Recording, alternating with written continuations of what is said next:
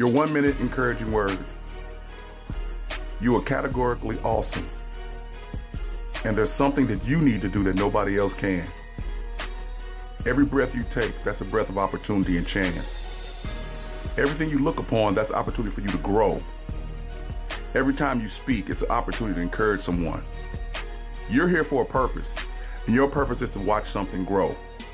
Yes, there's things that need to be torn down, torn all the way down to the ground.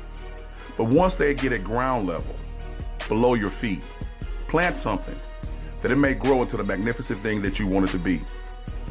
You are a planter and a waterer, and you will make things grow, but you have to step out on your own faith.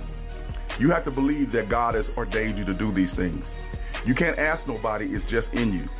So do what God has called you to do so some things can grow. But you're categorically, wonderfully made. There's no one like you, and there's no one can do what God has assigned you to do. It's your job, your assignment, and your destiny. This is Pastor Teacher Dr. James Sutton of Walking True Christian Fellowship Church. I want you to be encouraged, be blessed, and do what God has called you to do so things can grow. Peace.